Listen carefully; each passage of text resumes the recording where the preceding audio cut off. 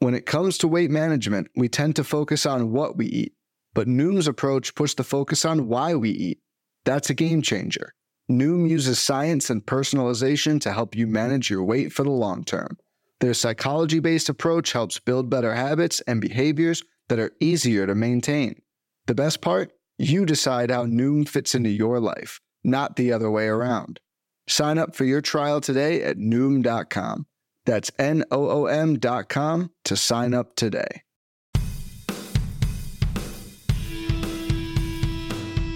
How's it going, and welcome to episode 86 of On the Wire, proud member of the Pitcher List Podcast Network. Follow the pod on the Twitter at On the Wire Pod, and if you're listening on a platform that allows ratings and reviews, please take a second to let us know what you think.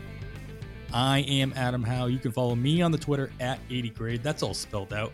And once again, joined by Kevin Hastings, who should be followed on the Twitter himself at HastingsKevin. And we talked plenty about hitters not even last week, Kevin. We're back at it just a couple of days later. We're looking at our steamer projections. And like I said last week, I'd rather turn this into a part 2 episode. We're going to talk about some pitchers. But some of those pairings that we talked about in the last episode, you noticed that we can actually start using the auction calculator with the projections in there on Fangraphs. Any interesting ones that kind of stood out? Oh, yeah, absolutely. Right away, the first one I checked, just going back and looking at who we talked about, Joey Meneses actually comes out $3 ahead of Christian Walker, just for one example, what we talked about last week and going much later. So if you have any faith at all in these projections, this is great. You'll start to find some of these guys, and hopefully we can find a couple pitchers today as well. Yeah, that's the plan. Just a reminder, but of course, all these projections, they're 50th percentile, right? Certain players have a little bit more volatility than others. They can go up or down based on what they end up doing, whether they're used differently than you expect, or they get injured, or their role isn't as defined the way that they're projected to be. So obviously, some of that is baked into these projections and some of it can't be. So just consider that as well when you're utilizing these projections. As Kevin said, we are going to talk about some pitchers in these steamer projections toward the end of the show. We're going to talk about a whole lot more as well. So we're going to bring in our very special guest, new to the show, Ryan Venancio, who should be followed on the Twitter at Ven_Armbarn. Awesome Twitter handle, by the way. Make sure you get that verified. And he can be heard co-hosting the Cut Fantasy Podcast alongside in front of the show, John Fish. I'll talk to Ryan about his pod, pretty interesting league that he'll be drafting a couple of days after this pod goes out. And of course, we'll be comparing some similar pitching lines from the 2023 steamer projections, as I mentioned later on in the show. But for now, Ryan, thanks for joining us. How's your offseason and or draft season? As I like to say, November is still draft season, treating you so far. No, I'm doing well. Thanks for having me on the pod. It's going pretty well. I've done 2 DCs and a dynasty startup already. I'm one of those crazy people that likes drafting early. You got to get it going, and I usually draft all off season. So always be drafting, right? That's the terminology. Yeah, I'm not going to be in 100 leagues like Fish and Waxman, but I'll still be drafting here and there. I'm actually going to take a little break though. After this Gladiator draft that we're going to talk about soon, I'm going to finish. I like going over every team separately, and once free agency fills out all the teams, that's when I'll fully dive back in. Yeah, the beauty of drafting right now is there are so many more variables to consider now that could change by the time you draft in February or March. Free agency being one of the bigger ones. I feel like especially this year, there's some, especially on the pitching side, there's some pretty decent names out there that are expected to be changing hands. You're not sure exactly how those new hands are going to treat them. Yeah, I'm really looking forward to talking about this Gladiator League as you teased. So make sure you guys wait or don't fast forward. We got some really good stuff to talk about before that, but it'll be a really interesting conversation, I think, for this new league that'll be based on the NFBC platform. But before we get into that, we're going to get into a couple of news items that have compiled, and then I want to make sure we get into them. Kevin, we're going to start here. There are a few, and I use the term low ranked, not the best way of putting it, but low ADP hitters have been changed teams already this offseason in various ways. I'm going to list off a couple of them that kind of came across my desk. The Rangers, they traded Nick Solak to Cincinnati. Colorado traded Sam Hilliard to Atlanta. The Rays traded Ji-Man Choi just, I think, yesterday or today to Pittsburgh as we're recording this. The Athletics did sign Kevin Crone to a minor league deal. The Dodgers, they claimed Luke Williams from the Marlins, and the Orioles claimed two players, Daz Cameron from the Tigers and Jake Cave earlier in the offseason from the Twins. I do believe they actually signed Jake Cave as well to avoid arbitration, so he has a guaranteed contract there. If you have to pick one of these guys, and these are all very low men on the totem pole in your draft for draft options, but which one do you think has the best chance of making an actual fantasy impact on their new team? Ooh, that's tough. I did not know that was the direction you were going to go here. That is tough. I think we would all love to see a healthy Nick Solak at Great America Small Park. My concern is the platoon splits heavily favor, even in Cincinnati's lineup, him being in the short side of platoon, but it definitely something to monitor. Sam Hilliard, I think, is my choice. I know he wasn't even good at home for Colorado this past season, but the playing time was so sporadic. We've seen the power. He's got deceiving. He's got speed that I don't think everybody realizes he does have. And I'm kind of hoping that maybe this is one of those change of scenery scenarios. We all know not everybody loves the Rockies organization, and I think that includes, as we have seen with guys departing, that includes players, not just fantasy players. So I think he's the one I'm most interested in to see, but it's not really something I think we can act on yet. I think we have to wait and see, but definitely something I want to keep my eye on. Yeah, worry about the Atlanta outfield and how much playing time there will be for Hilliard. If this had gone the other way, if Hilliard was on Atlanta and he got traded to Colorado at his age, because he's no longer 22, 23 years old, yeah, I think it'd be way more interesting. And I think the Solak one is just like the very obvious comps of, is this next year's Brandon Drury being traded or signing or whatever with Cincinnati in Great American Ballpark, a guy that we've all has shown some flashes and we thought could do something. Ryan, do you have anybody else on the list have any interest in them, especially if you're drafting an early DC, if you're taking a chance on somebody? I know DCs are all about playing time and getting the guys that's going to be able to, you're going to be able to plug in and at a moment's notice. You're less looking for the guy who can make a surprising impact, but are any of these guys fit the bill for you? I mean, Ji-Man Choi is like a legitimately good hitter. And he's going to play every day, right? It's not like he's going to have someone compete with him on Pittsburgh. They just traded for him. He walks a ton. He hits the ball hard. I think that's a pretty good late DC play. But, Kevin, I really like the call on Sam Hilliard. The Braves are so great because they're a team that's really good at player development. And you take a guy like Sam Hilliard who has a 19% chase rate and a 115 max EV with really good sprint speed. It might just be like he might just be a fourth outfielder, but it might also be like a project that the Braves are taking on. If they can have Hilliard make more contact, I think he can be like a legit big league player because you got plus defense, plus speed, plus power. And like I said, the 19% chase rate's really good. I don't know. I think I'd take the chance on Hilliard if I already have my outfield set in the DC. I don't really know what his ADP is going to be after this trade. But if I can get him as like a 7th, 8th outfielder, I might take the chance on that. Yeah, and if anything, if you look even deeper into Atlanta, I wonder what kind of impact this might have on somebody like Vaughn Grisham if they do re-sign Swanson or bring in another shortstop, and there's not an obvious place now for Vaughn Grisham to go. Vaughn Grisham doesn't move to the outfield, or there's not as much opportunity. Does he actually get sent back down to start the year, as he did fizzle at the end of 2020? At the end of 2022. Do they send him back down to AAA to iron things out and work on it? And then he's not actually an option for maybe the first couple months of the 2023 season. So something to keep an eye on as far as their depth chart goes, and any other moves that Atlanta might make. This might have some kind of trickle down effect on the rest of the roster. All right, we had the GM meetings in Vegas just happened recently. I think that just finished up. But one of the things that kind of came out of there at the very beginning was a sense that the Blue Jays would be more than willing to trade away one of their top tier catchers, whether it's a top prospect in Moreno or they're guys that are Kirk just won a Silver Slugger award in the catcher position. And then you have Danny Jansen as well as an everyday guy back there. Ryan, if you're the Blue Jays, who are you trading?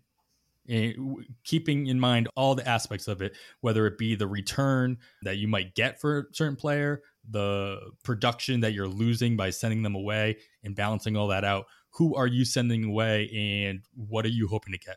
I would trade Gabe Moreno because Danny Jansen and Alejandro Kirk are already really good. So I don't know if Moreno is going to be really good at the big league level, and he's probably going to have more value than Danny Jansen on the open market. So I would trade Gabriel Moreno. And I think the Blue Jays have a massive hole at the back end of the rotation. I'm not a fan of Mitch White.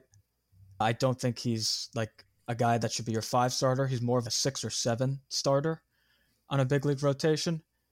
Yusei Kikuchi could have a bounce back year. He's still got the stuff. But they need another starting pitcher to go along with their 3 aces. So I would definitely target a pitcher. You're thinking about a team. The Marlins did just trade for Stallings, but he was really bad last year. I would say they still probably need a catcher.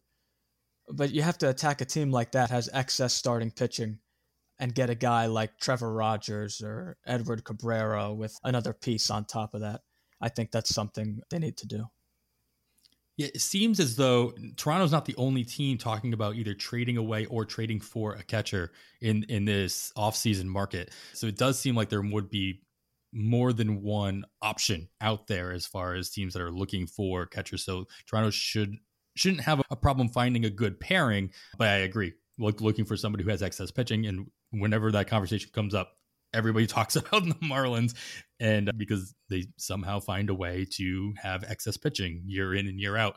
Kevin, which of these 3 guys do you think stands to gain or lose the most by leaving Toronto? And is this situation, this rumor, really what it comes down to right now, impacting the way that you'd be targeting any of them in a draft?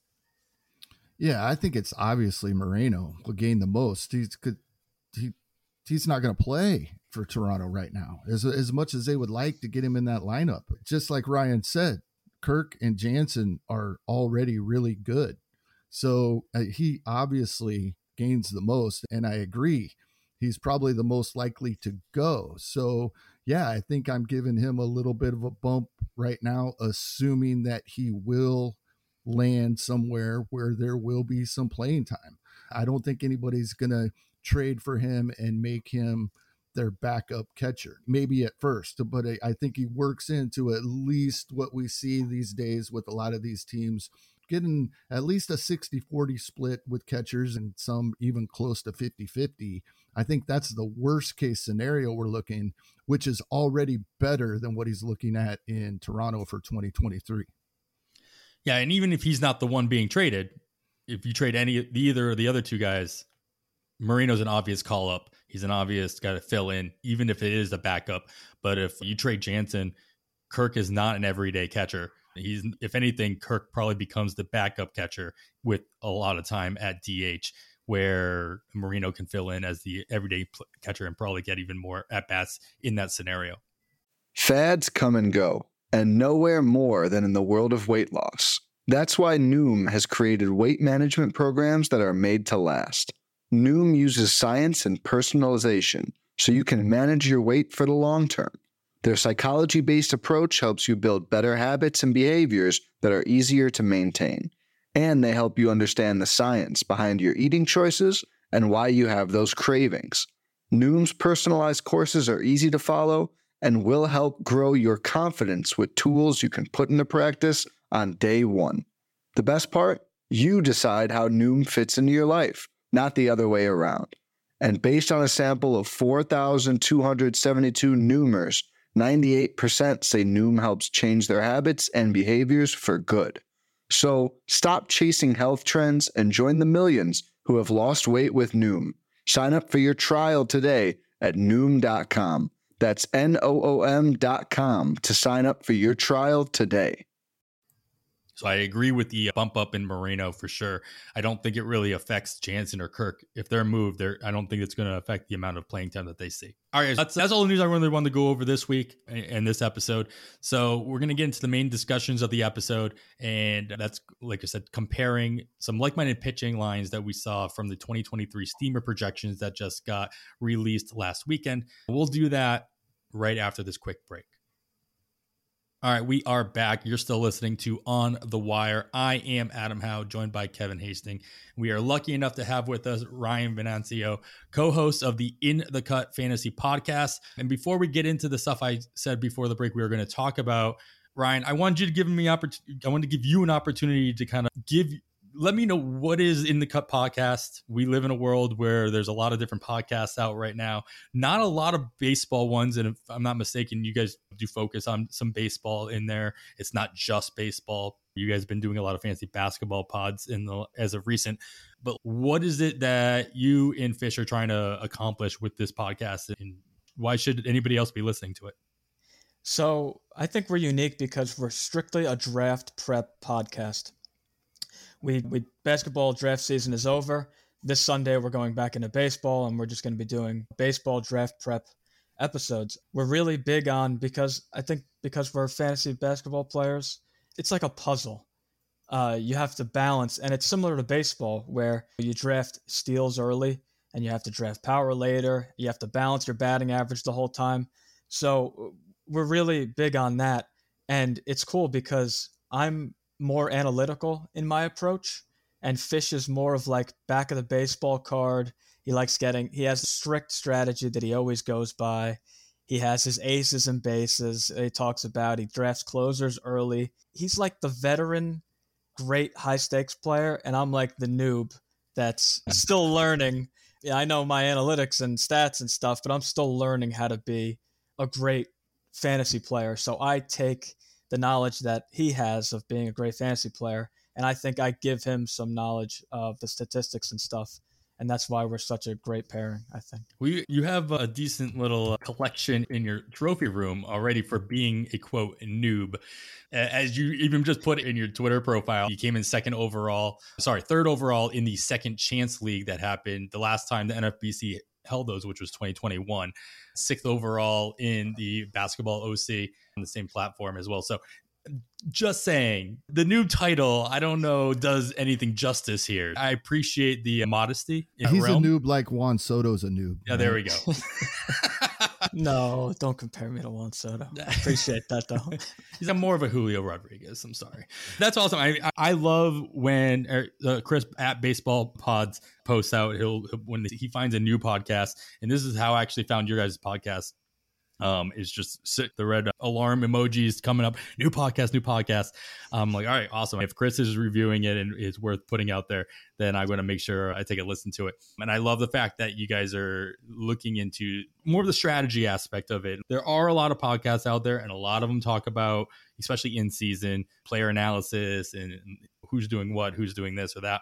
And the fact that you guys are able to blend a little bit of that, but mostly focusing on the strategery of putting together a team in the draft preparation. It's a good time to do it, because this is the time of year where a lot of podcasts go dark, or at least take a break, because they've been going so strong throughout the course of the season.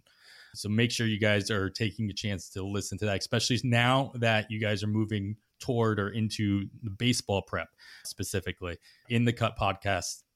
And make sure that you guys In the Cut Fantasy Podcast. Make sure you guys are taking a listen to that. I would suggest, even if you don't play fantasy basketball, I never have in my life, and I doubt I ever will, but have listened to some of their first episodes and recent. And it doesn't have to be that you're drafting basketball. Just the strategies that they talk about and some of the things that they bring up will help in any fantasy draft. If you listen next week after they get back to mostly baseball on Sunday, now that fantasy basketball drafts are over, and you like what they're saying, I would suggest go back and listen to the couple. Even though they're focusing on basketball, there's still a lot of great info in there. I appreciate that, Kevin. Thank you. Absolutely. All right, let's talk about some different draft prep that you'll be doing next week. I think the draft is on the 16th. You'll be participating in the first ever, I assume, first ever Gladiator League on the NFBC platform. Talk to us about what this is, because it's not something except for the 15 people who are starting it off, probably know anything about. Yeah, so it's a 23 round draft. I don't think they're all going to be fast drafts, but the first one's going to be a fast draft. I'm assuming there'll be some slow drafts, some whatever. So it's a 23 round draft. You draft a starting lineup, and that's all you have for the entire season. So this is best ball, right? It's obviously best ball. So it's not best ball because there's no like lineup optimization. You just have whatever's in your lineup. Right. Right. So it's 5x5. It's not points. It's 5x5 roto. So it's roto best ball, if that's a thing. I don't know if it is, but I guess that's what you could call it. And yeah, I mean, it's just 5x5. You have your 23-man roster, and you obviously don't have to check your team because there's no bench. And that's just what you have the whole year. There's no in-season fab. You can't change your lineup because there's nobody on your bench to plug in. Yeah, really want to hammer that point home. Yeah, because it's such a ridiculous concept. But So you're saying Byron Buxton's not a first rounder? Who knows? This draft hasn't happened yet. I'm really looking forward to seeing this draft board. If you guys, even if black out everybody's names or whatever, but if even the first 6 rounds, like NFBC usually does drafts, they'll post the first 6 rounds of a draft board as it completes. Very curious to see how this works out. I saw, Zach Waxman posted, he did a tweet out there when he was looking for 2 or 3 more people, and you look through the thread and you get the idea of what this is going to be. You were telling us before the show started, like you had a part in creating this. Why would you do this to people? So it was something that Jason DuPont and Anthony Gialdi and Waxman and Fish, they more have had the idea and they've pitched it to Derek. I thought it was ridiculous. When I joined, we were all on a Zoom call. We're all just having fun on a Friday night. And they had pitched the idea, and I didn't really contribute much. I'm just thinking in my head, like, who's gonna sign up for this? You're gonna have no bench, never gonna check your team. But then you think about it, because it's cool because, you're gonna play it differently. You're going to focus more on volume, even more so than a DC. Injury risk players are going to go down theoretically, though the more I thought about it, is there's strategy in it, right? Because if there's an overall component, which there is, I believe it's $8,000 overall prize, and I believe every league's going to be just $50. If there's an overall component, maybe somebody takes a risk, and if you have a great team that stays healthy, and Byron Buxton maybe slips to like the 8th or 9th round, and by God's grace, he plays 120 games, that really boosts your chance of winning the overall. So I think it's a really unique game that's going to have all types of different strategies. And the other thing I forgot to mention, there's an innings minimum of 125. So you can't just have a bunch 9 relievers. Yeah, I guess you could, but you really wouldn't have a chance at winning the overall because you'd be so low in strikeouts, so low in wins. So, wanted to win the league. I guess you could do that anyway and probably still qualify, but it wouldn't. 125 innings is not that many innings. Even nine relievers are going to crush that, as long as you don't pick guys that are in the minors or aren't going to actually pitch. Yeah, so the innings minimum is really not that much. It's not much of a factor. It's to make sure you don't just completely punt wins and strikeouts and go for ratios and have draft guys that you are actually hoping might not pitch. I think would be the purpose of that. Sure. Like you said, Ryan, you're not going to do that anyway. If you want a shot at the overall, just like in any other overall, like you can't punt stolen bases because you won't have any chance at the overall, but you can punt a category in a single league and still win that league. Yeah, I guess that it helps avoid that scenario to an extent as well. But yeah, these are 15 teamers. Like you said, 23 rounds, no fab. Yeah, I'm very curious to see what happens in the first couple rounds with like the news that Harper might actually get Tommy John surgery. But we don't know yet. It could go from, the reports are he's going to look into it. He might do nothing. He might get Tommy John and anything in between.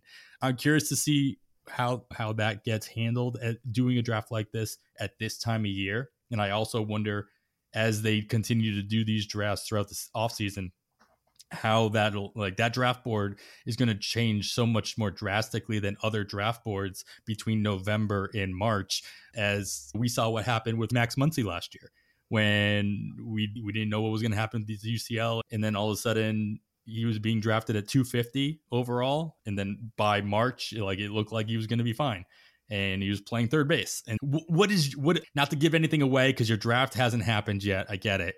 What's your gut strategy that you think you might go with? And you can feel free to change that strategy by the time the draft comes along. But in your gut, which direction do you think you'll be going in? I think I'm probably going to go hitter heavy start. The one thing I'm really curious about is relievers, because there's probably only going to be like 40 or so relievers drafted. So does the price of Emmanuel Clase and Liam Hendricks go up even more? Is Clase going to be a first rounder? I'm not really sure. And especially because you're going to have less innings. So the impact of your relievers on your ratios is going to be greater than a normal league where you always have pitchers in your lineup. But yeah, I think I'm going to go hitter heavy to start and just, feel out the draft, see what's being pushed up, what isn't, players that are falling. It makes it hard that it's a fast draft because it's going to be if something crazy happens, it's going to be we're drafting in November. It's not like I've been drafting for months and I can on the fly have pivots. I'm going to do this if this happens. It's still, I'm not really 100% prepared. Obviously, no one's going to be. But yeah, there's a 95% chance I start hitter and then just see what the board does. Yeah, I was wondering if it might, I'm sure there's be somebody in the draft room that does the opposite of that and might even go 3 starters in a row just because the innings are going to be so much harder to get. At least how many pitchers are actually going to hit 200 innings? Not to mention that who can do it, but who can stay healthy enough all year to do it? Who do you rely on being able to do that and not get injured? The risk with pitchers, everybody knows, is so much greater. And I would venture to guess if you're going for that overall, you might want to start pitcher heavy just because it's a risk reward situation with drafting pitchers high in a draft, no matter what format you're drafting in. But yeah, Kevin, what we were talking about beforehand, knowing that this is going to be an ongoing thing, the NFBC has an overall component. I think both you and I are going to be doing one of these at some point, whether it's soon or later, we'll see. But what's your gut say as far as what direction you would go without having thought about this for more than the last 20 minutes? I think even more than we talk about often when we're drafting, knowing the room, playing the room. I think, like Ryan said, at this time of year, it's even harder. But the adjustments that you guys just brought up on the fly in the draft when something does happen, I think it's going to be a situation where even in a fast draft, you're going to have to really try to be paying attention to how you think your opponents are lining up in each category to know where to go as the draft is going. I think more so than any other format, this is your one and only team for 6 months. So you're really going to have to try to figure out what categories your opponents are prioritizing and make your adjustments there. The other thing I put on the notes here I wanted to ask you guys about is how do you guys value rookies and prospects in a draft like this? I just talked about a guy like Von Grisham, who I think has a good shot of starting in the minors, but he still was a very prominent player for a very good team to end the season. There's going to be, you have to assume, especially with only 23 rounds, there's going to be some pretty big prospects, pretty big stashes that don't get drafted in these. Do you think, Ryan, that there will be any kind of priority to the highest end prospects, or even a guy like Corbin Carroll or Gunnar Henderson, who are going in a pretty high range right now in drafts? Do you think that it pushes those guys down further just because of their status, their rookie status? Or do you think those guys' playing time is fine, you're not worried about it, but there's still a little bit more risk there? Yeah, I wouldn't think that there's that Gunner and Corbin Carroll are going to be pushed down. There's a chance. It would make sense if they were. They're so good that you would imagine they stay up all year. Although, of course, you never know. I probably won't be drafting any prospects. Like Jordan Walker's ADP is, I think, 280 right now. I'd actually be surprised if he even gets drafted.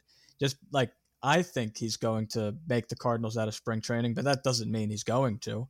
He could get called up in June or July. You don't really know, and that's not a chance you can take, because if Jordan Walker gets called up in June and he hits 13 homers and steals 5 bases and hits 250, like Yoan Moncada should be able to do that pretty easily, right?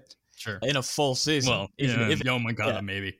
Yeah, even if he's terrible again, that's probably like worst case scenario for Moncada. So it's hard. It's going to be hard to draft those. Volpe probably won't get drafted. Matt Mervis is going in the top 200 now. That's God. He's going to be. It's already questionable that the fact he's going in the top 200 after his AFL, those videos going around from the AFL, but he's as guaranteed a starting job as any prospect who hasn't made his debut yet. So he's a guy I'll be curious like where he ends up if he gets drafted, or if it's one of those things where if there's 10 of these drafts, does he get drafted in 7 out of 10? That'll be the more interesting thing. We talk about that with like how many times Spencer Strider was drafted last year in DCs. Not all of them. Michael Harris was only drafted in 7 of them or something like that. And so it'll be interesting to see what kind of a player makes that kind of an impact on the least amount of teams in this overall component. I think it'll be something we talk about at the end of the season for sure. Yeah, I would much rather take a chance on a Dustin May or an O'Neal Cruz if they were to fall in drafts, because even though their production isn't guaranteed, their upside is so high. I would rather draft like super safe and then throw in like a sort of risky pick like O'Neal Cruz or Dustin May to hope that they have a great season, and that helps your team a lot in the overall. O'Neal Cruz might hit 230 with 25 homers, but he could also hit 250 with 35 homers. Just that's more of the risk I would take opposed to drafting a prospect or something like that. The last thing I put on here, Kevin, I'm going to have you start this one off, but we talked about Buxton jokingly on whether or not he gets drafted or not. Never mind, he gets drafted in the first round.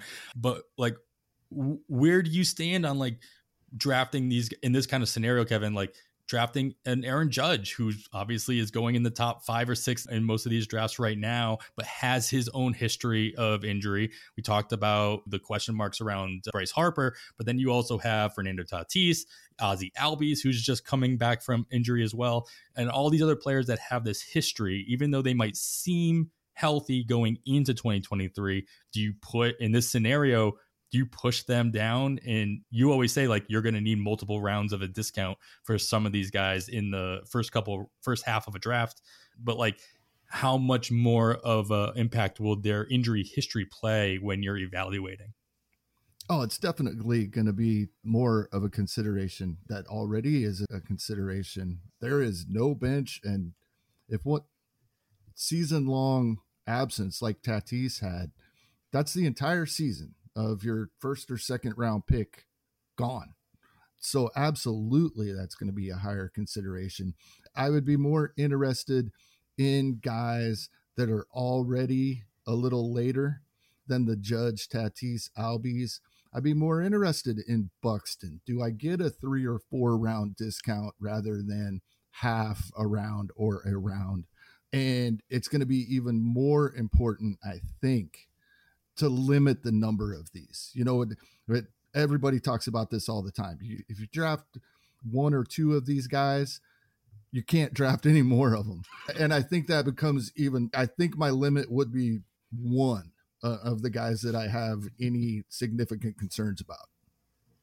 Yeah, I mean, this includes, we're talking about Stanton, who's going much later than these guys that we're talking about as well, and other players that go further down the line in the current ADP scenarios. Yeah, those guys probably don't fall as much, at least in comparison, as the guys at the top in this scenario is what I would guess. But we'll find out after. I think your draft's on Thursday, the 16th. If I'm not, I should probably look at calendars before I start spewing out dates and weeks. It's next Wednesday. I got the 16th part right, but it is on a Wednesday. Yeah, close enough. But by Thursday, we'll see at least a partial part of a draft board, or at least it should be in the ADP section of NFBC, which we'll be able to see how that worked out, because there'll only be one of these gone so far. Very interesting to see the results of that. Keep an eye on that, when the NFBC might add more to the lobby. And like I said, Kevin and I will be jumping in one of these as well. So we'll make sure to let everybody know when we jump into those. Maybe we can get those filled up pretty quick. Let's get into what I led off the episode with. And let's talk about some of these pitchers that I noticed in the Steamer 2023 Steamer projections. They look pretty similar, as we talked about on the last episode with some hitters. We're going to go through. I got 4 sets of pitchers, mostly pairs. I have a trio at the end here. We're going to start toward the top of ADP to start. And these are all starters. I'm not touching relievers in this scenario because there are some projections that don't even put saves in there. Right. So Steamer does, but some other ones don't. So we're just going to talk about starting pitchers here. First and foremost, we have everybody's favorite, Sandy Alcantara, finished the season with 228 and 2/3 innings. As of right now, I don't think the awards have been announced, but should be the Cy Young winner coming out of the National League. He's expected to cross the 200 inning marker again by Steamer's projections with 211 innings, 200 strikeouts, but a little bit of a regression here in the ERA, 3.55 with a 3.42 FIP and 1.2 WHIP compared to the 0.98 WHIP in the 2.28 ERA he put up last year.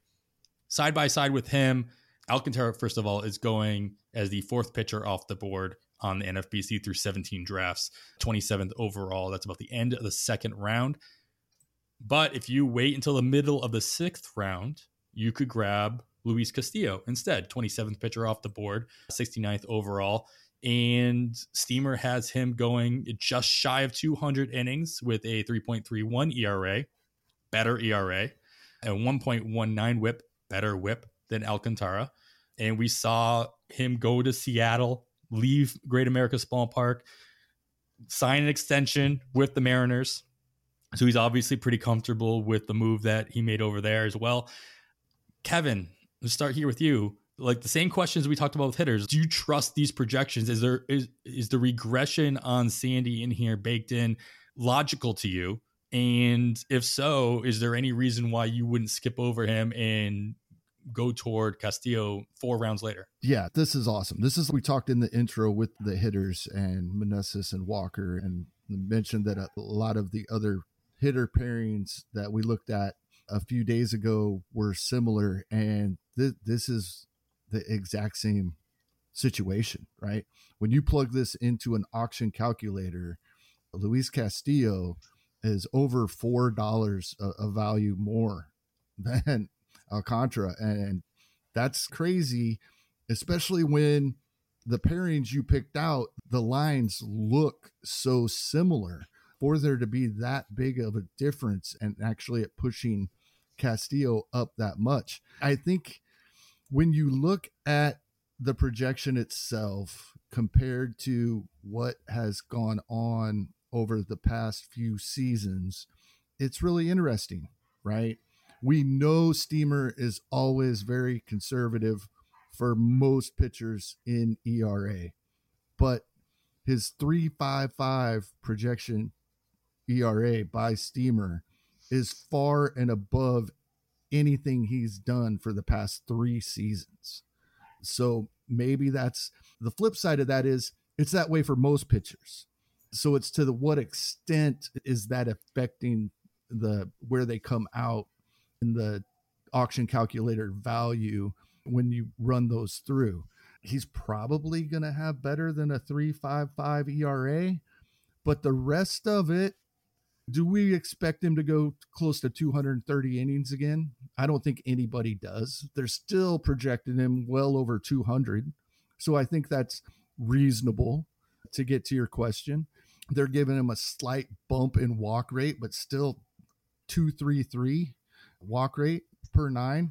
That's not bad at all. That's not a huge jump. They're actually giving him a bump in strikeouts. So on a per 9 inning basis, with him not going 228 innings anymore. Answer your question, I think other than thinking the ERA will be a little better, but that will be the case with most pitchers we look at. I think this is a very reasonable, and remember, these are 50th percentile, right? So they're not saying he can't be much better than this. So yes, I think these are pretty reasonable. And then in this case, even though the lines look very similar, you run them through that auction calculator and see where they come out. And I would rather have Luis Castillo in almost every instance over Sandy Alcantara at these costs.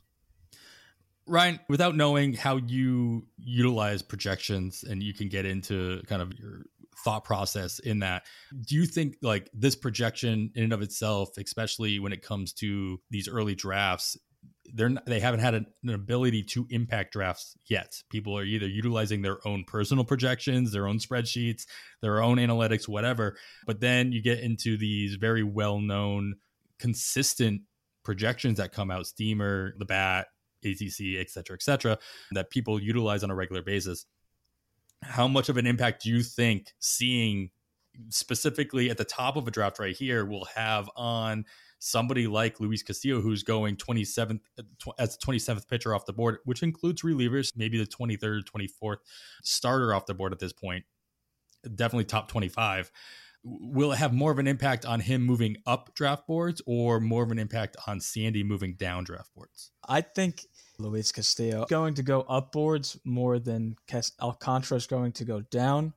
Just because Sandy had such an amazing ERA last year, people are going to look at that, the 230 innings, and I think he'll still go in the first couple rounds. Now, would I rather have Castillo as the 27th ranked pitcher than taking Alcantara in the first two rounds? Yeah, probably. Only because Castillo was great last year. He just had the shoulder injury in spring training, and that's why he wasn't able to throw as many innings. But if you look at Castillo in recent seasons, he generally stays healthy, and getting him out of Great American Small Park is only going to help him. On top of that, the Mariners generally let their pitchers go. Like Logan Gilbert, George Kirby, and Robbie Ray generally go deeper into games. Those things should only help Castillo. I am a really big fan of Sandy. I don't really use pitching projections all that much baked into what I do. I like looking at them just to see like how they work. So just by doing this for a few years, I know Steamer generally just takes the last couple of years of xFIP and makes it the pitcher's ERA, which is fine. You're going to be right a lot of the time doing that, but there's going to be outliers. Like when you look at Alcantara's ERA, since he became good, basically, it's lower than his FIP and xFIP every season. I like that analysis. Since he's become good, that's all you need to know. Well, yeah, it's for 2017 and 2018. Yeah, sure. He hardly pitched. But if you look at 19, 20, 21, 22, his ERA is much lower than his FIP and xFIP every season. So projections aren't really going to, at least Steamer, isn't going to care about that. It's still going to go back to the xFIP and basically make it like his xFIP in 2021 was 3.45. His ERA in 2023 is projected to be 3.55. It's essentially the same thing, just slightly regress. I guess they're just regressing his home run rate. That's fine to do that. You're just like, once we go further down the list, you're going to look at Dodgers pitchers. They always outperform their FIP and xFIP. The guys like, I don't give too much away because it's another guy we're going to talk about. But yeah, you're going to be wrong on the outliers. Is basically my whole point. But again, I don't really use it just because I use Saris has a stuff and command metrics. I like incorporating those, and I do my own deep dive on each pitcher individually. I don't really use projections. Like I said, I think at this time of year, especially if you're drafting before the NFBC platform even flips over to the next season, you've got to be, right? You've got to be utilizing your own rankings, your own projections, your own statistic analysis, because these don't exist yet, right? If for no other reason, these don't exist. You can't lean on them. But I think it would be naive to to say that these projections aren't utilized by a vast majority of people, especially as draft season moves along into after the calendar flips over. And they're going to have an impact on draft position of all these players. Like, you might not be able to, this might move Castillo up. Luis Castillo might move up a round or two based on the fact that, hey, this line is so much closer to the guy I was drafting 4th overall. Like, I should be reconsidering that. And so I think it's definitely a good exercise to look and how similar some of these lines are. And so the next pairing I want to get down to, Ryan, we'll start here with, I'll let you analyze these guys here, because way more so than the Alcantara versus Castillo lines, these two guys here we're going to talk about are almost identical in almost every way. Maybe a little bit of innings pitch off here or there, but Alek Manoah currently going as a 25th pitcher off the board, 66 overall. He is going at the top of the 6th round in 15 teamers. Steamer has him going for 199 innings, so right in line with what he finished 2022, but has him regressing a whole lot in the ratio categories, 4.11 ERA and a 1.24 whip estimated, compared to his 2.24 he finished the season in ERA and a 0.99 whip. You compare that to Tristan McKenzie, who is going at the end of the 8th round, so 2.5 rounds later, 39th pitcher off the board, 93rd overall, slightly less innings projected at 184, but the exact same 4.11 ERA and a 1.23 whip. So basically identical to what we saw the projections for Alek Manoah. Is this regression that Steamer's putting on Alek Manoah? Are you putting this all? He doesn't have 3 years worth of xFIP to pull from with the Blue Jays, but do you think that this is a fair regression for Manoah? And if so, is there really any reason he should be going as a 25th pitcher off the board?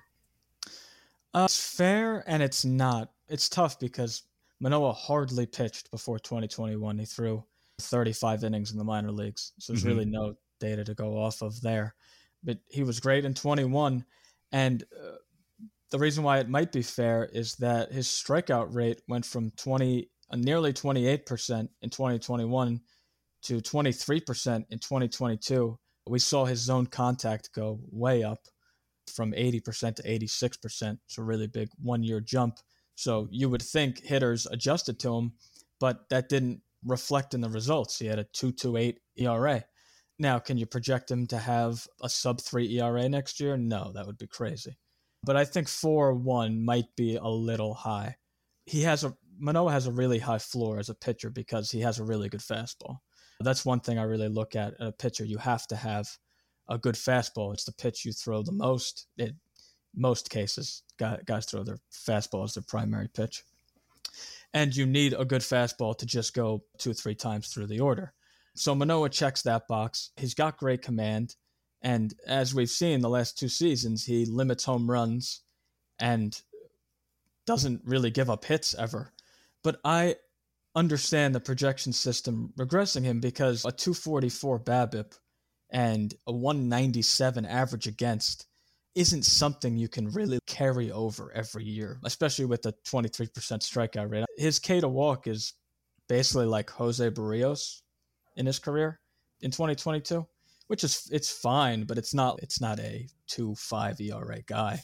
So yeah, without going on anymore and repeating my points, I think Manoah's somewhere in the middle. There's a large middle, but I would take his ERA from his ERA from his career and his projected ERA and middle them. And I think that's the best you're going to do if you were to use projections. Now, Manoah's not the only one that's getting regressed here. Kevin, if you look at McKenzie, I mean, he had just as good of a year as Manoah in many respects. Had more strikeouts, had a sub-3 ERA. He had a better whip than Manoah did. And their Steamer is regressing him just as much in those ratio categories to that 4.11 ERA, 1.23 whip, but keeping the strikeouts right in line as well. And the innings pitched, regressing him down just a little bit, having him miss basically a start worth of innings. So where am I getting at with this is the regression fair for McKenzie as well? And then if that's the case, why are Manoah and McKenzie going so far apart? Why aren't they going back to back? And since they're being regressed the same amount, and they put up pretty much the same season last year as well. I think until the end of the season, we weren't really talking about Tristan McKenzie that much. And then once people were finally starting to buy into what he had been doing. We've seen this from Manoah for over 300 innings now. Like Ryan said, not until 2021 for the most part, but over the last 2 seasons, he's got 308 innings. So I think people are comfortable with that. The thing that to just agree with what Ryan was saying with the ERA metrics here. A few years ago, I asked Alex Chamberlain, who knows quite a bit about pitching. Most everybody knows that. When I've talked on the show before about when Eno Saris said barrels weren't included in projection systems at that time a few years ago. I had pretty good luck, success, whatever you want to call it, giving guys with good barrel rates just a little bit of a bump above their projections. And that really worked out well. So I asked Alex Chamberlain, what should I be looking at for pitching in that same respect? And at the time, he said quality of contact. His example at the time, when he was still really good, was Hendricks for the Cubs will always have ERA projected higher than what he'll end up with because there's not a quality of contact implemented into the projections. And so he used the Wobakin. Wobon contact is something he would look at to adjust things a little bit. I think that's what's going on here. They're not going to project, as Ryan said, Manoah to have a 2.46 or a 2.44 BABIP. Even the 2.89 they do have him projected for, that leads to more on base, which leads to more runs. So that adjusts everything. Also, I'm pretty sure they're the 82.6% left on base percentage he had in 2022 being regressed to about 72%, which is even lower than he did in 2021. So there's another one, not going to project somebody that good. So that adjusts everything, especially the ratios. And so that's what we're getting here at. And yeah, I just think, I think with Manoah, I think people are going to throw these ratio projections right out the window. Nobody is buying over a 4 ERA for Manoah. The question becomes, where do you settle? And I kind of what Ryan said, somewhere in between their career number and their projected number. And I think the reason, to get back to your original question, that we don't talk about McKenzie enough is we haven't seen it as much, the 300 innings that Manoah has. And he's thought of more of a guy on the rise, right? He's a guy we're getting excited about. We've just started to see what we think he could do and maybe even improve upon. So that's kind of the difference between the two there. As far as I've seen it already on Twitter. People are in a uproar over this Manoah projection, and it's understandable. Like the guy, his career ERA in 308 innings is 2.6, and they're projecting him for over 4. I understand. I also see where it's coming from. And thanks to that conversation I had with Alex Chamberlain a few years ago, I understand that you can probably get away with, we say trust, if we're going to trust projections, you got to stick to it. You can get away with saying, no, we got to adjust this ERA here in this projection and see then where he comes out in our rankings. Well, I think the trusting the projection part is all fair because that's what we've been talking about. There are people who put down projections that are more than likely smarter than you, listener, and us when it comes down to it. But you also need to understand, to your point and to Alex's point that you're referencing, what is going into it, what's being baked in and what's not. And if you know the things that are not being accounted for, then you can logically make adjustments even on the fly, even if it's just back of napkin math or guesstimations based on that fact. So quality of contact, for example, as you're mentioning, I think that's a fair thing to do. Do either of these projections you guys, is it affecting the way in which you are drafting either one of them? Ryan, are you passing on Manoah to get McKenzie? Are you passing on both of them? Do you think one should be going up over the other? No, they didn't really change my mind. I think going into draft season, I knew I was going to be off Manoah anyway, just because stuff-wise started to fall off a little bit. He started to lose velo a little bit. As the year went on, like I said before, his strikeouts went down, and he's just being drafted way too high. I would much rather Tristan McKenzie, who got better as the year went on.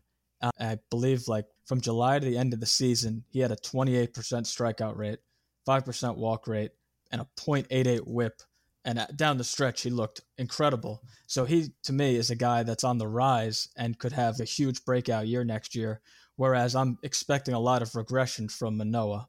So McKenzie would definitely be my target out of those two. All right, let's get to the next pairing then. Kevin, I want to start with you only because one of these guys, you talked about him a little bit last week, and that was John Gray. But we'll start with the upper echelon, if you will, based on ADP. Lucas Giolito, who is going as the 59th pitcher off the board, 145 overall. So that's the middle of the 12th round. Compared to John Gray, you can get about 6, maybe 6.5 rounds later in the top of the 18th round. 79th pitcher off the board, 209 overall through the first 17 drafts that we see on NFBC. All draft champions, by the way.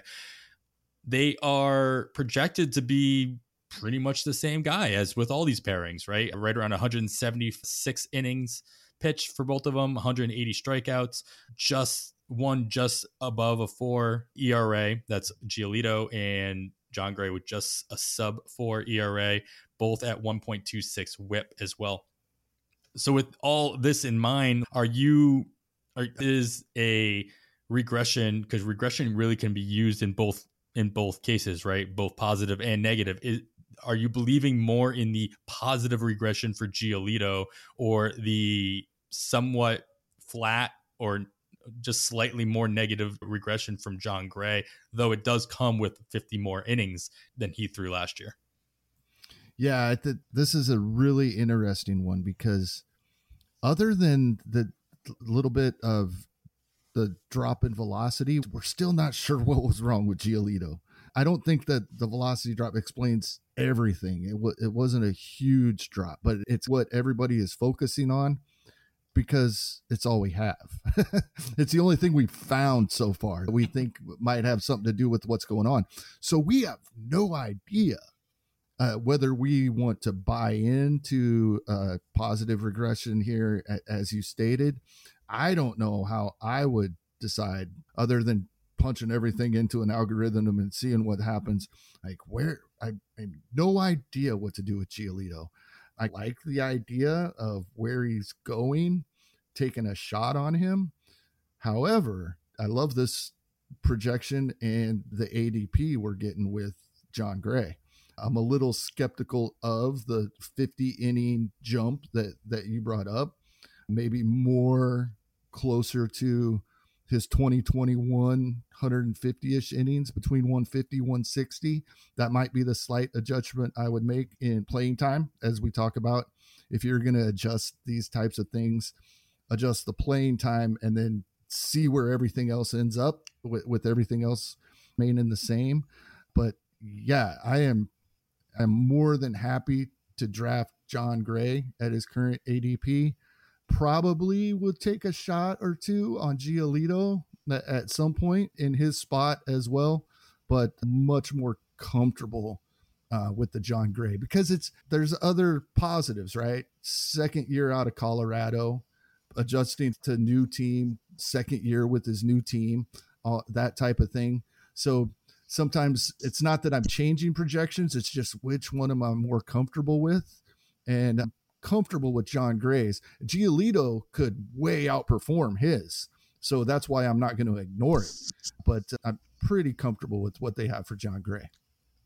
Ryan, do you see these projections moving Gray up a board, or more likely having Giolito move down closer to Gray? Like, if they were to move closer together in ADP, do you think it would be more because Gray was moving up, or more because Giolito was going down? I would think Gray will go up.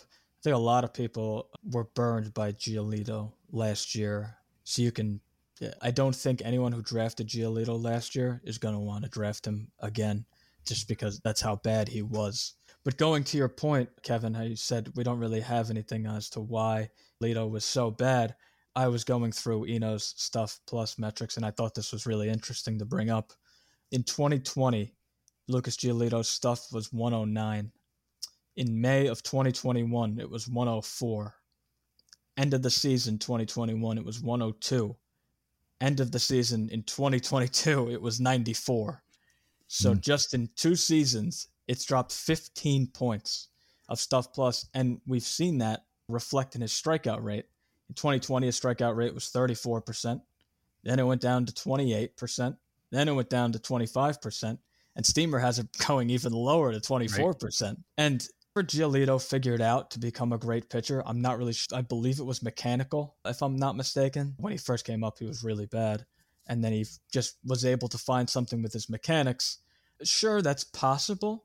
And I'm sure that had something to do with it. But I also think sticky stuff probably plays a pretty big role here, because the velocity was about 94 the last 3 seasons prior to 2022. And even though it dropped 1.2 miles an hour, that wouldn't result in this stuff cratering that we've seen. So I would think it's more likely that he was a really big sticky stuff user and just doesn't use it as much anymore, on top of maybe losing life on his fastball and bite on his slider, something like that. I don't know. I'm definitely not going to have any Giolito. I don't think he's discounted nearly enough. And John Gray, we saw possibly take another step. He was adding a sweeper, and that slider became a really elite pitch for him. I know that wasn't really the question, but I would much rather have John Gray of the two. Yeah, especially at that cost. I can see that, again, 79th overall. And it's interesting just looking at current ADP, which will fluctuate a whole lot between now and even just the time you're listening to this, perhaps. But he's going back-to-back with teammate Lance Lynn, who obviously did the complete opposite, where he's just was cratering teams in the first half of the season and came back to life to remind everybody what kind of an ace he actually can be. To your point, Mackenzie, it's nice to see that second half resurgence should carry over into draft season a little bit more so than the other way around. So if you're comparing it not to players that are estimated to be very similar a couple rounds later, if you're just comparing them to who you could get instead at that same point in the draft, that's something to consider as well. And you have Lance Lynn right there as an option. All right, let's move into the last, what was started to be a pairing. And at first, I just wanted to talk to you guys about the 2 possible rotation additions for the New York Mets. But then Michael Simeone, SB Streamer on Twitter at SB Streamer, he pointed this out, and I wanted to add in Dustin May into the equation as well. If you take a look at Steamer's projections for Dustin May, who is currently going 156th overall as the 62nd pitcher off the board, that's a middle of 13th round in a 15-teamer. They've got him down for 146 innings. Obviously coming back from his recent injury coming back last year, only pitched 30 innings. Obviously that's a big jump. 368 ERA, 1.23 whip in 146 innings with 159 strikeouts. So plenty of strikeouts compared to the innings there. But if you compare that estimation with Tyler McGill and David Peterson, who have almost identical projections from Streamer, even though there's no guarantee that either of them will be in the rotation, never mind both of them for the Mets, though there are still plenty of holes as of right now. They haven't re-signed or signed any other starters. They could both be in the rotation if the season were to start tomorrow. 152 innings for each of them, 161 strikeouts for each, 3.76 ERA versus the 3.52 ERA for Peterson, 1.21 for McGill, and a 1.29 whip for Peterson as well. So they're right in line with each other. They're basically the same pitcher.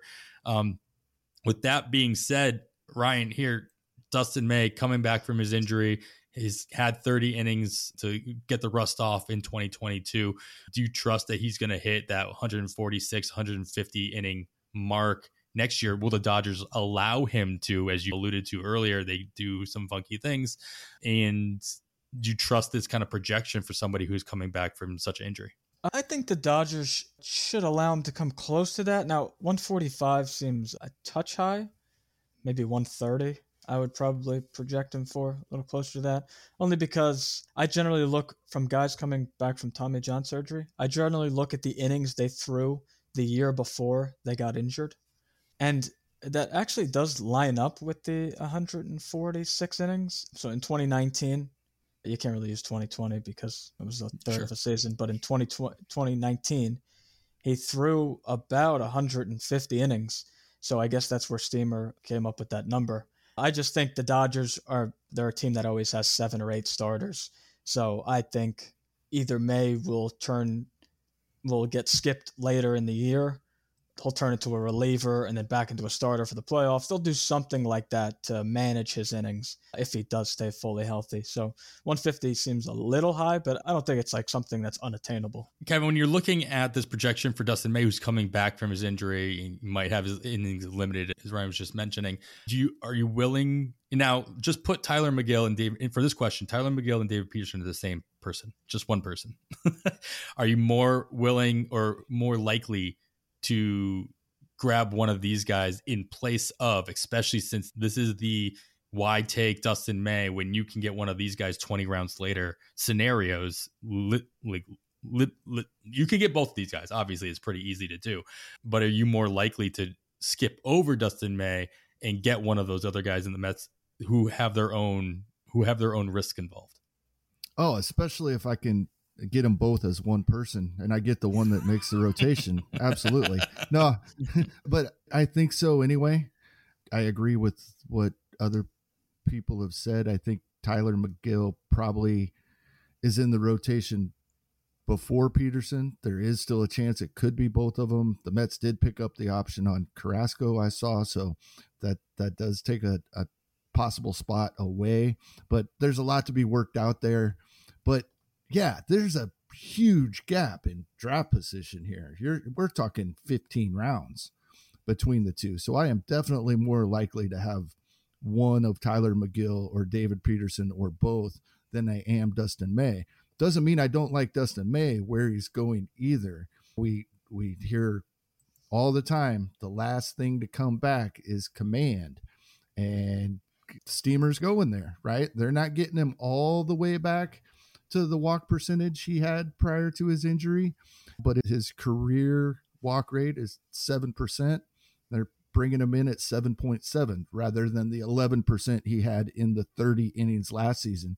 And when you look at his game log, he was really up and down, but the walks determined how he was performing in his game. So if his command is back, he might actually start moving up. If we start seeing him with his 26% strikeout rate that he's projected for, and anywhere around the 7% that he's projected for, he's probably moving up from this ADP, because that's exactly what we all want to see. So if we're drafting now, I think with a full off season, I would give him the benefit of the doubt and say, yeah, this is within a fairly likely scenario of occurring, and give him a little bit of a bump here. Ryan, we talk about it and we hear other people talking about it as well. Like, you have to manage, especially in these draft champions and these draft and holds, you have to manage the amount of risk throughout your draft, right? And so all of these guys, all three of these guys in some way or another come with their own version of risk, whether it be Dustin May actually hitting 150 innings, or how the Dodgers utilize him, how he continues to come back from his injury, or the question marks on the role that Tyler McGill and David Peterson will have for the Mets or whatever team they happen to be on. Are you more likely to, if you're managing your risk, first of all, are you still open to drafting all three of these guys, since you could do that? But if you're managing your risk a little bit more, you're probably not. Which set of risk is riskier? Would you rather have Dustin May, or would you take the chance on taking both Tyler McGill and David Peterson and just hope one of them makes the rotation? So I'm very particular in the pitchers I take. There's generally like a bucket of guys I really want in the first couple rounds, and then the late round flyers, I'm almost going to take the same guys every time. I am not convinced either Tyler or McGill or David Peterson are big league starters. And I think Dustin May is like a bona fide ace in the making. So just to answer your question, I would much rather have Dustin May than take a chance on one of these guys because I'm not convinced they're actual big league starters. Going to David Peterson, he did have a big jump in strikeout rate. But if you look at the zone contact and you look at the chase rate, they're the exact same as career norms. What was the difference was the chase contact dropped a little bit, and that's what allowed his whiff rate to go up. If you go to Eno's stuff and command metrics, David Peterson ranks very poorly. He has about 94 stuff, 94 command. The command is really bad. That's generally not, you can't really be a starting pitcher and have around 94, 95 command. I think that's why he was more of a swing guy. And I honestly think that's his role moving forward. What he does really well is he gets guys to chase. Right-handed batters, he throws like the slider low and in to get him to chase. And he's got a few pitches. He might be okay, but I'm really not a fan of Peterson at all. Now going over to Tyler McGill, again, I'm not convinced he's a starting pitcher. If you go to his career numbers as a starter, righties, he has a 30% strikeout rate, 5% walk rate, 2.92 FIP. That's against righties. Against lefties, 21% strikeout rate, 8% walk rate, 1.64 whip, 3.10 batting average against, 6 FIP, and a 5 xFIP. 2.6 homers per 9 against left-handed batters. That's unusable against a team of left-handed bat. Like, you can't even, if a team has 4 or 5 lefties in the lineup, you can't put them in your lineup. And after he got hurt, he missed 2 or 3 months, I believe. The Mets didn't use him as a starting pitcher. When he came back, he was a reliever. Oh, they announced that too. They announced it before he was set to come back. It wasn't like a decision they made at the last second. They knew before they came back he was going to be in the and they made an announcement. You don't normally see teams do that. Be like, yeah, he's coming back, but he's going to be in the bullpen. And so they already had that planned out. Yeah, and I think the reason for that was because if they made a deep playoff run, they knew they couldn't use him as a starting pitcher because teams probably would have just loaded up left-handed batters and he would have gotten killed. So you use him as more of a matchup play against 2, 3, 4 right-handers in a row. And that's a common theme with starters that people don't really talk about a lot. You need a full mix to be able to attack right-handed and left-handed batters. It's so important when you look at pitchers. Now, do I like Tyler McGill as like a late-round flyer? Yeah, I do. But do I want him as a top 9? Do I want him as one of my starting pitchers, like my top 9? I don't know if I feel comfortable doing that. And again, Dustin May, to me, is an ace in the making. It's not a matter of if it happens. It's a matter of when. Either it's this year, next year, or whatever. He's a stud. The spin rates are off the charts. The stuff's off the charts. And he's with the best. What better team would you want? For win, at least for wins. Yeah, sure. Yeah, wins, developing pitchers, everything. Look what they did with Andrew Heaney and Tyler Anderson. He's twice as talented as those guys. You got to think he's going to take a next step. Sorry, I went on really long, but I'm very particular with my pitchers. I like doing all the work with looking at pitchers. For whatever reason, it's just really important to me. If you take nothing else from this, if I'm taking nothing else from this whole conversation, I know that if I'm in a draft with Ryan, that I can expect him not to take a pitcher until the 13th round, and Dustin May will be his SP1 with all confidence. I actually did my startup dynasty draft. I did something like that. I started like 10 straight hitters. And Dustin May was your SP1? All right, that worked out. That checks. Yeah. No, I don't know. I just feel comfortable doing that type of strategy. Yeah, absolutely. Especially in the dynasty. You got to like the team construct as well for a couple of guys here coming back from injury and who we trust more as well, just to add to your point, Ryan. Yeah, absolutely. Yeah, if you're coming back from injury and you're on the Mets, that's a big red flag. If you're coming back from injury and you're on the Dodgers, they might manipulate you in certain ways, but they've got your best interest at heart, it seems. They won't bring you back early so that you can get hurt again. it would seem. And they might babe him, but he's got 30 innings. He's got the rest off. He's got the off season behind him, or by the time the season starts, he will. So yeah, I would trust him with the Dodgers a little bit more than I trust either one of those other guys with the Mets, especially McGill coming back from his own injury situations.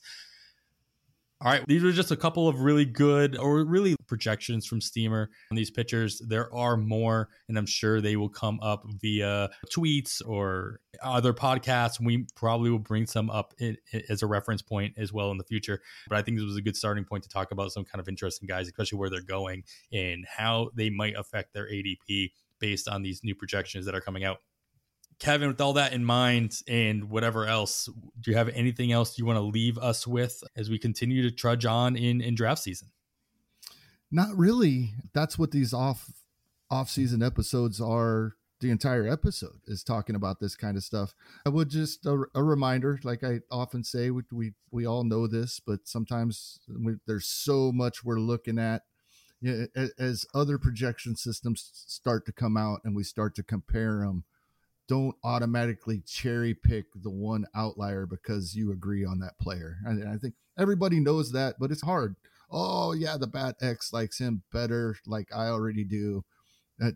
If you're going to do that, you should probably be trusting the Bat X a little more for everybody, not just the one guy that agrees with your perception. That's a little reminder. But like I said, this in the off season, everything we're talking about is what we're typically trying to get a small little tidbit at the end of the shows. Confirmation bias is a heck of a drug, right? Yeah, absolutely. All right, let's get to it. If you guys out there are interested in setting up your schedule for draft season, make sure that you're considering joining our listener leagues as well. We did fill up our November draft. That kicks off on the 15th. So we will have our first draft of the season heading off there on next Tuesday. But we still have openings in our January, February, and March drafts coming up after the calendar flip. So make sure you check out our pinned tweet at On the Wire Pod and fill out the pre-registration forms just so you can hold that seat. So once we have the links ready to go, we will send them your way. That's going to do it. Ryan, thanks so much for breaking this all down with us, introducing us to the Gladiator format, which I'm really excited about, and let everybody know where they should be listening to you. We're not doing any writing anymore, but we can definitely hear your voice and where everybody can follow anything else you might be doing. Yeah, so I'm on Twitter at _armbarn, and you can find me on In the Cut Fantasy Podcast with my buddy John Fish. Again, we're a baseball and basketball podcast, but from now until March, it's going to be all baseball. Yeah, definitely take a look at that. And as Kevin mentioned, go back and listen to some of those older episodes that just came out during basketball draft season as well to get some extra insights. Ryan, thank you so much for joining us, man. It was a blast. Hopefully you had a good time. Great time. Thank you so much for having me. All right, let's get to wrap it up for episode 86 of On the Wire. We're back every Sunday. More insights and analysis as the offseason trudges on. So please make sure to subscribe, share, and review the podcast wherever you're listening. You can follow myself on the Twitter at 80grade. That's all spelled out. Kevin is at HastingKevin. And of course, follow the pod itself at On the Wire Pod. I'd like to once again thank our guest, Ryan Venancio, for joining us. Should be followed at Ven_Armbarn on the Twitter. After all that, I am Adam Howe, and on behalf of Kevin Hastings, thanks for listening, and we bid you goodbye.